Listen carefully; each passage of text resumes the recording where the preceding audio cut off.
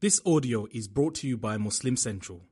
Please consider donating to help cover our running costs and future projects by visiting www.muslimcentral.com/donate.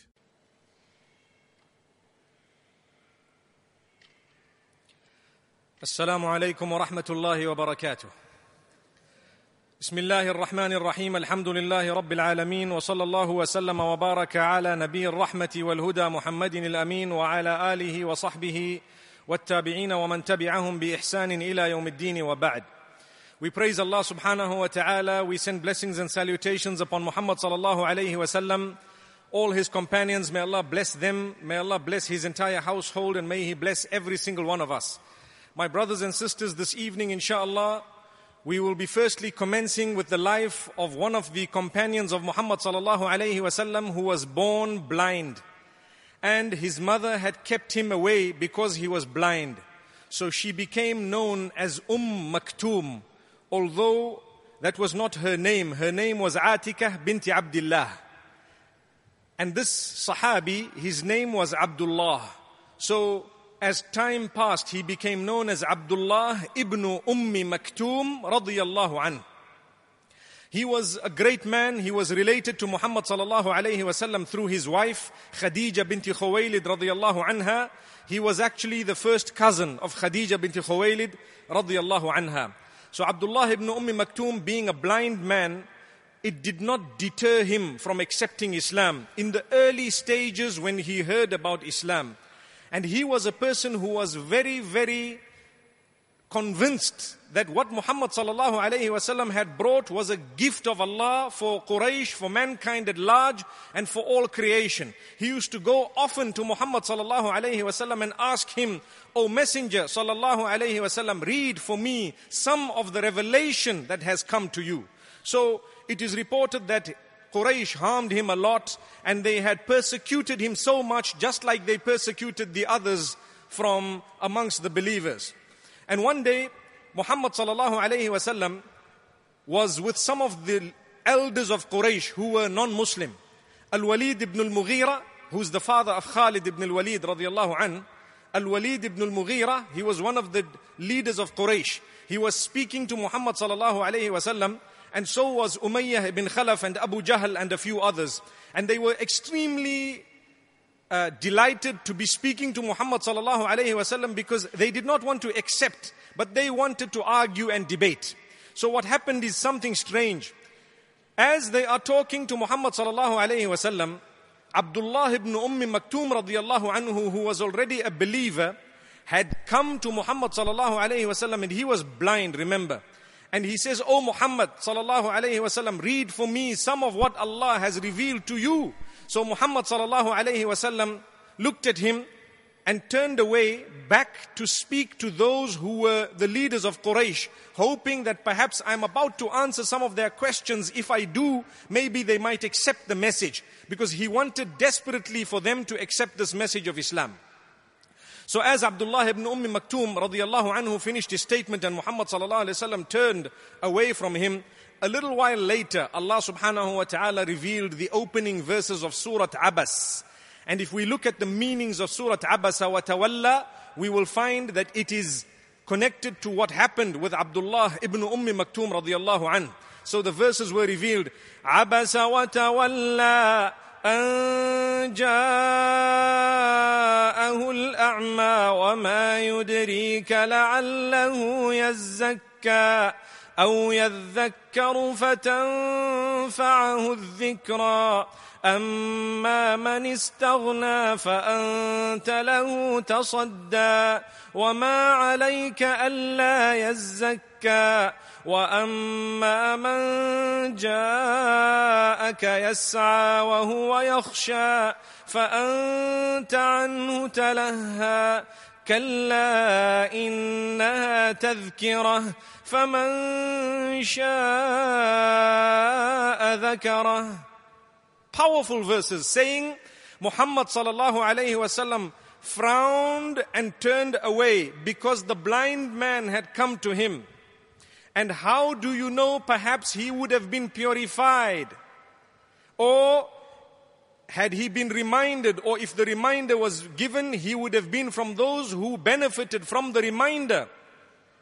And as for the one who believes he was independent, referring here to Al-Walid ibn al-Mughira and the others, Allah subhanahu wa ta'ala is saying, you gave them importance, yet had they not accepted the message, it was not going to harm you, it was them who were going to be harmed, and so on. Then Allah says, this is indeed a lesson for those who want to take heed. It is a reminder for those who want to be reminded. So why did these verses come down? It's a question. Number one, we believe Muhammad sallallahu alayhi wasallam was perfect. He was the best of creation, the highest of all prophets. He did not need correction. He did not make blunders or errors.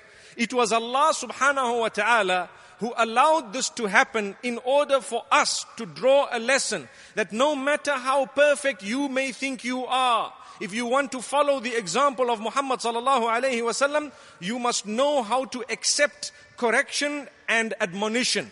This is clear, and this is the belief of Ahlus Sunnah wal Jama'ah. We ask Allah subhanahu wa ta'ala to bless us and to grant us ease. So never ever think for a moment that this was dropping the level of Muhammad sallallahu alayhi wa sallam. No, it wasn't. But it was an admonition or a reminder to him to say, don't turn away because he's a blind man. This blind man is far better than the others who have come to you, O Muhammad sallallahu alayhi wa sallam. This shows us that the companions of Muhammad sallallahu alayhi wa sallam are far higher than the others. And they were to be given importance, and this is the reason why we say radiyallahu anhu when we say the name of any one of the companions of Muhammad sallallahu alayhi wasallam. So Muhammad sallallahu alayhi wasallam used to give Abdullah ibn Maktoum a lot of importance after that, and he says, you are the one whom Allah has admonished me regarding. Amazing. And this was a blind man, and he was a relative of Muhammad sallallahu alayhi wasallam. So when we hear the opening verses of Abasa wa Tawalla, we should know that they were connected to this blind Sahabi. May Allah's peace and blessings be upon him and upon all of us. It is reported that he was, after Mus'ab ibn Umair, the next person to make hijrah to Medina Munawwara, and some have said that the two of them were together in Medina Munawwara. He was from amongst the first who had made hijrah. And he used to recite the Quran also for the people of Medina Munawwara. They used to ask him about revelation. He was a mu'adhin of Muhammad sallallahu alayhi wasallam together with Bilal ibn Rabah. Please remember this. He was a blind man, Abdullah ibn Maktoum radiyallahu anh. He was also a mu'adhin just like Bilal ibn Rabah radiyallahu anh was a mu'adhin. So one used to call the adhan, the other used to call the iqama. One used to call the iqama and the other used to do the adhan. They used to rotate. And in Ramadan, it is known that Bilal ibn Rabah's adhan radiyallahu anh used to wake the people up for suhoor at the earliest time of tahajjud. And when Abdullah ibn Maktoum used to call the adhan of Fajr, that is when Muhammad sallallahu alayhi wasallam said, now you stop eating. Subhanallah. So he was the one who used to call out the adhan, which would instruct the Muslimin that the time of Fajr has come in. And this was Abdullah ibn Maktoum, well-known hadith, well-known mu'adhin of Rasulullah sallallahu alayhi wasallam. And as even though he was blind, Muhammad sallallahu alayhi wasallam made him a person who was in charge of Medina Munawwara when Muhammad sallallahu alayhi wasallam went out with most of his companions at the time of the victory of Mecca to Mecca. So who was in charge of Medina when they went out for Fath Mecca or the victory of Mecca? It was Abdullah ibn Maktoum radiyallahu anhu, even though he was blind. And he was a man whom, when the verses of jihad had come down, he was very sad. So sad that he felt that, you know what, I cannot participate in the struggle against those who usurped my wealth as well, because I am blind. You see, those who had taken our wealth and they took our property and so on, the struggle had commenced against them, and verses were revealed.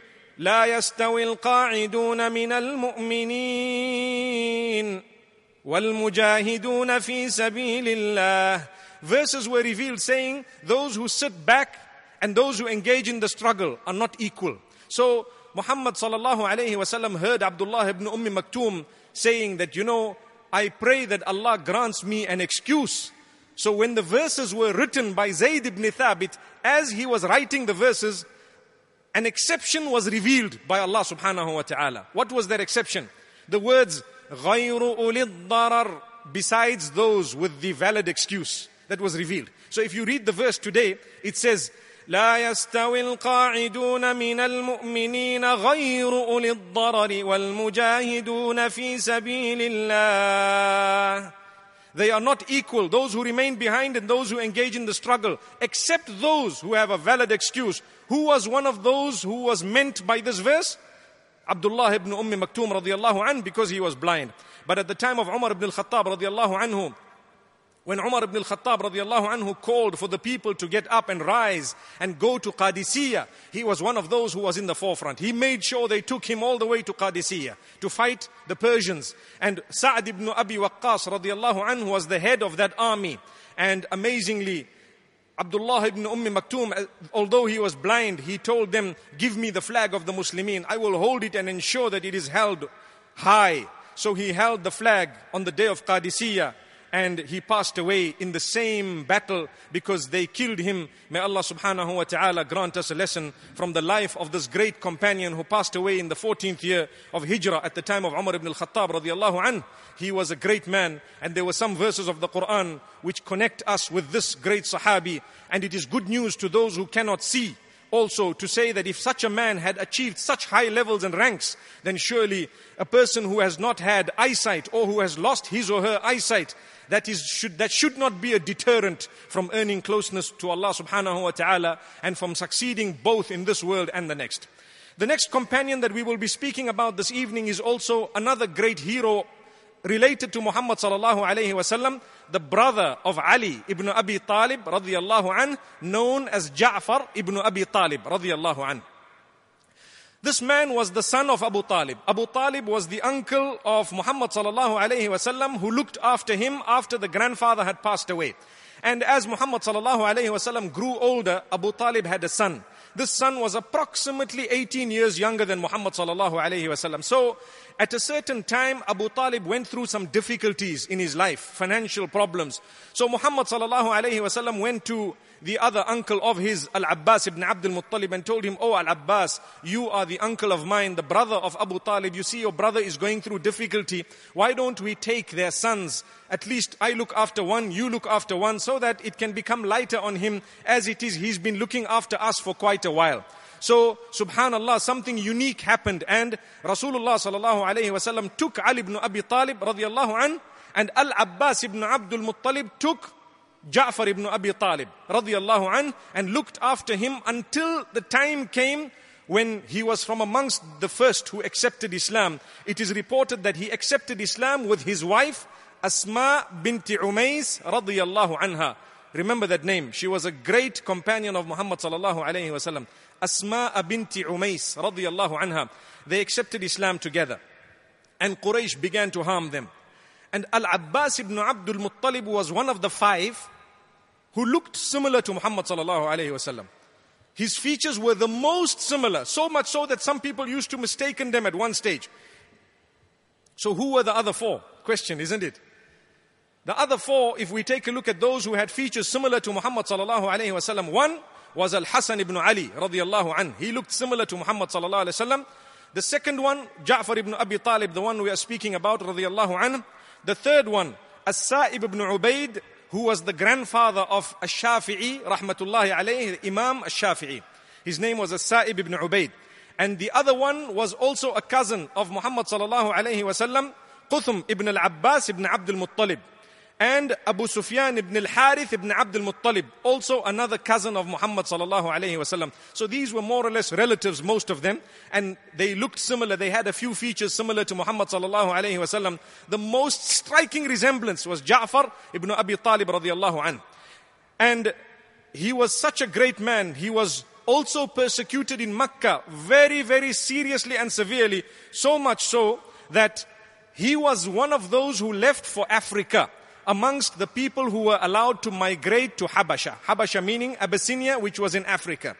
And he arrived with his wife and a group of people in Africa, and they say we tasted the most beautiful of times. For 10 years they stayed in Africa. How long? 10 whole years. They shifted to Africa because they could not worship Allah subhanahu wa ta'ala in Mecca freely. And when they went to Africa, he says, and his wife, radiyallahu anha, Asma binti Umays, she says that after a few days, Quraysh heard that we are gone to Mecca, so they sent Amr ibn al-As and Abdullah ibn Abi Rabi'ah to us, in fact to Najashi, the Negus, who was the ruler in Africa at the time in the Abyssinian region, and they wanted to bribe him and tell him, send these people back. So what happened?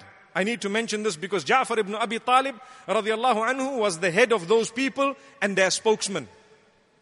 So Amr ibn al-As, that time he was not a Sahabi or he was not a Muslim. He became a Muslim later on, radiallahu anhu. But at that time he went to Najashi and he met some of Najashi's cronies, the leaders, and he gave them a few gifts.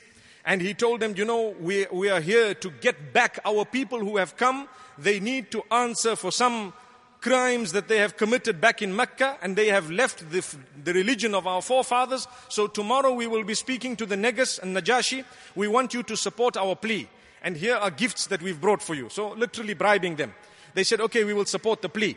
So the following day they went up, or Ja'far ibn Abi Talib radiallahu anhu, he was from amongst those who were in the Muslim camp.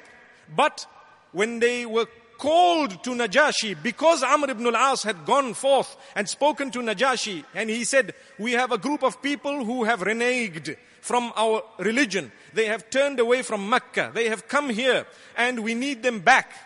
And they are saying some very bad words about us and our forefathers and the religion that we follow. So we want you to send them back.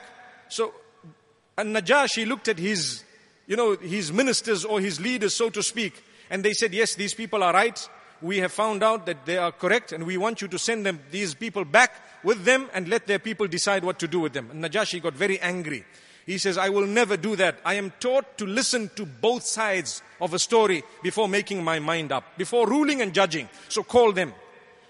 And this is when Amr ibn al-As radiallahu anhu, at the time he was not a Muslim, but he was very angry, very upset, because he knew that now there's a problem.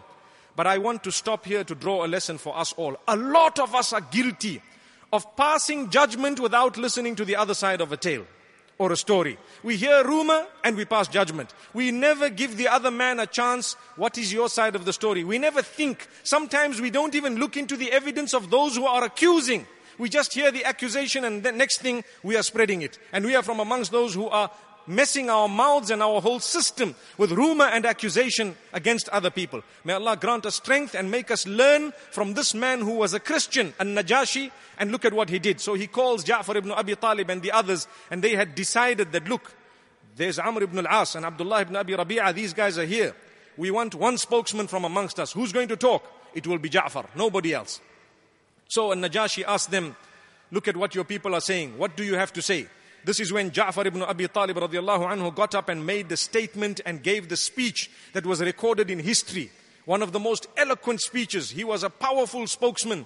He says, "Oh Najashi, we were people who were lost. We used to worship stones and sticks and idols. We used to bury our daughters alive. We had so many bad habits. We used to destroy family relations. We used to fight and kill each other. We used to eat the dead animals. We engaged in so much of sin and immorality. We used to do so much in terms of sin. And then Allah blessed us by sending us a man from amongst us. We know his lineage. We know his family. We know he is truthful. We know he is honest. And he came to teach us goodness. He told us that your relatives should be looked after. He told us not to destroy relations, to look after our neighbors. He taught us to worship Allah alone and to leave the idols and so on. And he brought us goodness and we accepted him. So our people harmed us and our people began to persecute us and they wanted us to go back to worshipping stones and go back to our bad ways and so on. So An-Najashi heard the statement and then said, "You are saying revelation comes to this man? I want you to read some of the revelation.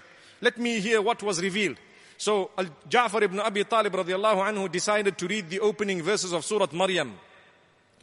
Kaf ha ya ayn sad ذكر رحمة ربك عبده زكريا إذ نادى ربه نداء خفيا قال رب إني وهن العظم مني واشتعل الرأس شيبا ولم أكن بدعائك رب شقيا. beautiful verses explaining that Zakaria alayhi salam made a dua to Allah to grant him Yahya, to grant him offspring, and he did not lose hope in the mercy of Allah subhanahu wa ta'ala. And Najashi began to cry, and his tears made his laps wet. And he said, Wallahi, what these people have just read, this that you are saying, and what I know about Jesus has come from exactly the same source and the same niche. It is so powerful. And he began to cry. And these tears are mentioned in the Quran. Allahu Akbar, Allahu Akbar. This was a Najashi, a man who was still a Christian at the time. And amazingly, Amr ibn al-As looking at him and thinking, hey, we came for something, we bribed the men, we gave gifts to a Najashi, and listen to what he's doing. He's agreeing with what this man has come with. And so after a few moments, An-Najashi says, you will stay in my land for as long as you want, and you can actually leave. So these people went, and they had not yet gone back, but they decided to use another plan. What was the plan? They said, tomorrow we're going to come back to An-Najashi and we will tell him that these people insult Jesus, may peace be upon him. They say something dangerous regarding Jesus, that he was only a messenger. They don't say he was the Son of God, and they don't even say so many other things. So they said, now we will fix the Muslimin up and we will make sure they come back. So the following day they went back to Najashi, and Najashi says, what do you want? He says, call the Muslimin, listen to what they have to say about Jesus. And Najashi called them. And he asked them, what do you have to say about Jesus? So Ja'far ibn Abi Talib radiallahu anhu says, Jesus is the son of Maryam, Mary the Virgin, who was innocent, whom Allah had blown in the soul to. And she gave birth. He is not the son of God. He is the messenger of Allah subhanahu wa ta'ala. And he came to teach us goodness, and so on.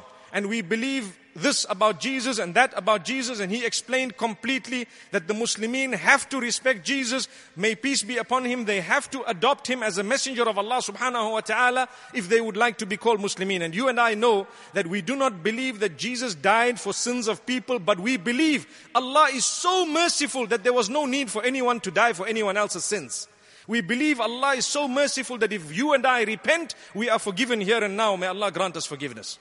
So Islam is definitely based on mercy, but that mercy is directly connected to Allah, your maker, and not through a messenger or another individual. May Allah subhanahu wa ta'ala have mercy on us all. Ameen.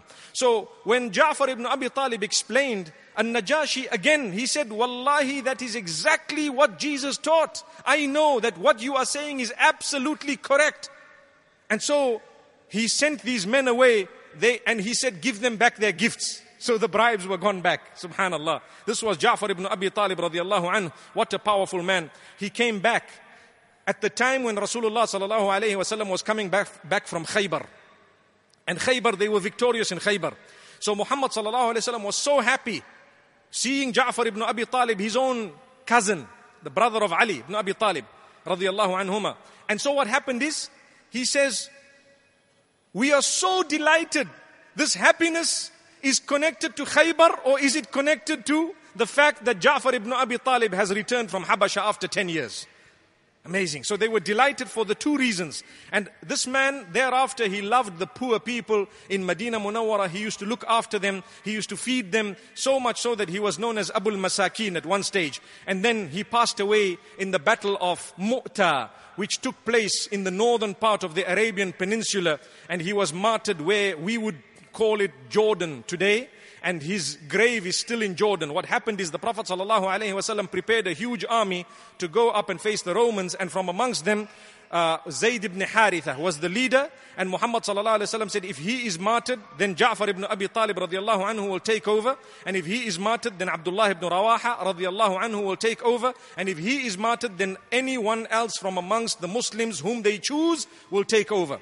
And the fact that he said this, already they knew that one after the other, these are going to be martyred. Subhanallah. And true to the word, prediction of Muhammad sallallahu alayhi wasallam, it was a miracle. Whilst Muhammad sallallahu alayhi wasallam was sitting in Medina Munawwara, Allah gave him that knowledge of the unseen, where he was able to relate to the Muslims in Medina Munawwara exactly what was going on in Mu'ta. And he said, now this one has been martyred, now the other has been martyred, now the other has been martyred. And now the leadership has been taken by a sword from amongst the swords of Allah subhanahu wa ta'ala, and that was Khalid ibn al-Walid radiyallahu anhu. So my brothers and sisters, Ja'far ibn Abi Talib, there is something very, very touching that happened to him.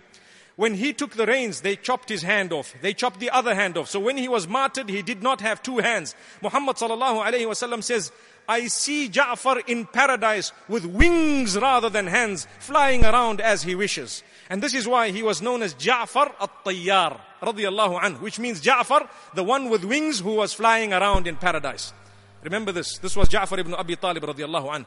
What about his wife? His wife was preparing to meet him as they were going to return from the battle of Mu'tah. But Muhammad sallallahu alayhi wasallam came to her home, Asma bint Umays radiyallahu anha, and he was quite sad. So she looked at him and she asked a question. How are you, O Messenger sallallahu alayhi wasallam? He says, I am fine. She said, I did not want to ask about Ja'far because I saw sadness in the face of Muhammad sallallahu alayhi wasallam, and I did not want to be given bad news. So what happened is, I continued to talk to Muhammad sallallahu alayhi wasallam, asking about other things, but he asked me, where are the children of Ja'far? And when they came, I saw he was quite sad. He was playing with them. He kissed them. And then I asked him, O Messenger, why are you so sad? Why are you crying? Has something happened to my husband? And then he looks and he says, yes, he has been martyred in Mu'tah. He has been martyred in Mu'tah. And he was looking at the children of Ja'far ibn Abi Talib radiyallahu anhu and praying for them. And Allah subhanahu wa ta'ala granted him, subhanallah, such blessed children that they lived for many years thereafter. And they were looked after by the Muslimin in a beautiful way, the children of Ja'far ibn Abi Talib radiyallahu anhu. Something interesting also, this was only 1 year after he had returned from Habasha. So he only lived as a Sahabi in Medina Munawwara for a short period of time, and then he was martyred in Mu'tah. His wife Asma bint Umays was married later on to Abu Bakr as-Siddiq radiyallahu anhu.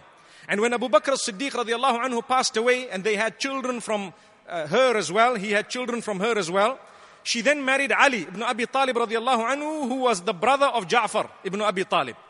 And she was married to him, subhanallah, until he was martyred as well. Subhanallah, may Allah subhanahu wa ta'ala grant us goodness. Imagine, I was sitting and thinking how the Sahaba looked after widows, and in such a beautiful way, they married them. Today, if someone is divorced or widowed, people look at them as though they are a pain in society and community. Na'udhu billah. That is not the teaching of Islam. We should be keen and interested in getting them married and in assisting them in every single way for the sake of Allah subhanahu wa ta'ala. These are our sisters. Perhaps sometimes they have been overtaken by destiny or something that they had nothing to do with. And sometimes they are so innocent even in terms of divorce. Perhaps they were beautiful people who did not get along with others who were perhaps as beautiful but different in terms of temperament. May Allah make us from those who stand up for the Muslimin and the Muslimat. My brothers and sisters, these are the companions of Muhammad sallallahu alayhi wasallam. These are the people whom we should learn from. They looked after each other. They reached out to each other. And they used to leave their homes in the night in Makkatul Mukarramah to quietly go to the house of Al-Arqam ibn Abi Al-Arqam in order to learn the deen. Today, when we hear of our children leaving our houses at night, we are worried perhaps they might be going to the pubs and the clubs. And we are worried if the child comes back late at night and we don't see the child, that perhaps this child has turned to the devil. Because for us, when we don't see our children at night, we get worried. But look at those, the Sahaba radiallahu anhum. They were young, some in their teens and some in their 20s. And some in their early 30s and so on. They used to leave their homes quietly, silently, in a way that they tiptoed out and they rushed to the house of Al-Arqam ibn Abi Al-Arqam and various other places at night, and they returned before anyone would even feel and find out that they've come back, in order to go and learn more about the deen, in order to get closeness to Allah and His Messenger. Where are we, my brothers and sisters? Where are our children? How much are we ready to sacrifice to learn the deen? It is good and easy to say I'm a Muslim or that I've accepted Islam. But there are persecutions that come in the direction of the new reverts who've turned to Islam. How much interest do we show in their lives? And how much do we embrace them? And how much do we accept them within our midst? There are some of us who look at reverts as though, what are these people doing here? May Allah protect us. Wallahi, if that is the attitude we are going to have, we will lose, my brothers and sisters. They will hold the deen stronger than we do. We need to embrace and we need to understand. Do your best for the deen. Learn learn it. Because today, my brothers and sisters, there are people who are hijacking this faith in order to preach intolerance and extremism in the name of Islam. My brothers and sisters, look at the lives of the companions, learn from them and see that the elder scholars of Islam never ever supported misbehavior in the name of Islam. May Allah subhanahu wa ta'ala use us to spread goodness and peace, and may He use us to sort matters out and not to create problems. May Allah subhanahu wa ta'ala bless us all. Inshallah, tomorrow we will go through some other lives of a few other companions of Allah, of Rasulullah sallallahu alayhi wa sallam. We hope and pray that Allah grant us paradise, and really we hope and pray that Allah grant us the meeting with the companions of Muhammad sallallahu alayhi wa sallam. Until we meet again, wa sallallahu wa sallam wa baraka ala nabina Muhammad. Subhanallah wa bihamdih, subhanakallahumma wa bihamdika nashhadu an la ilaha illa ant, nastaghfiruka wa natubu ilayk.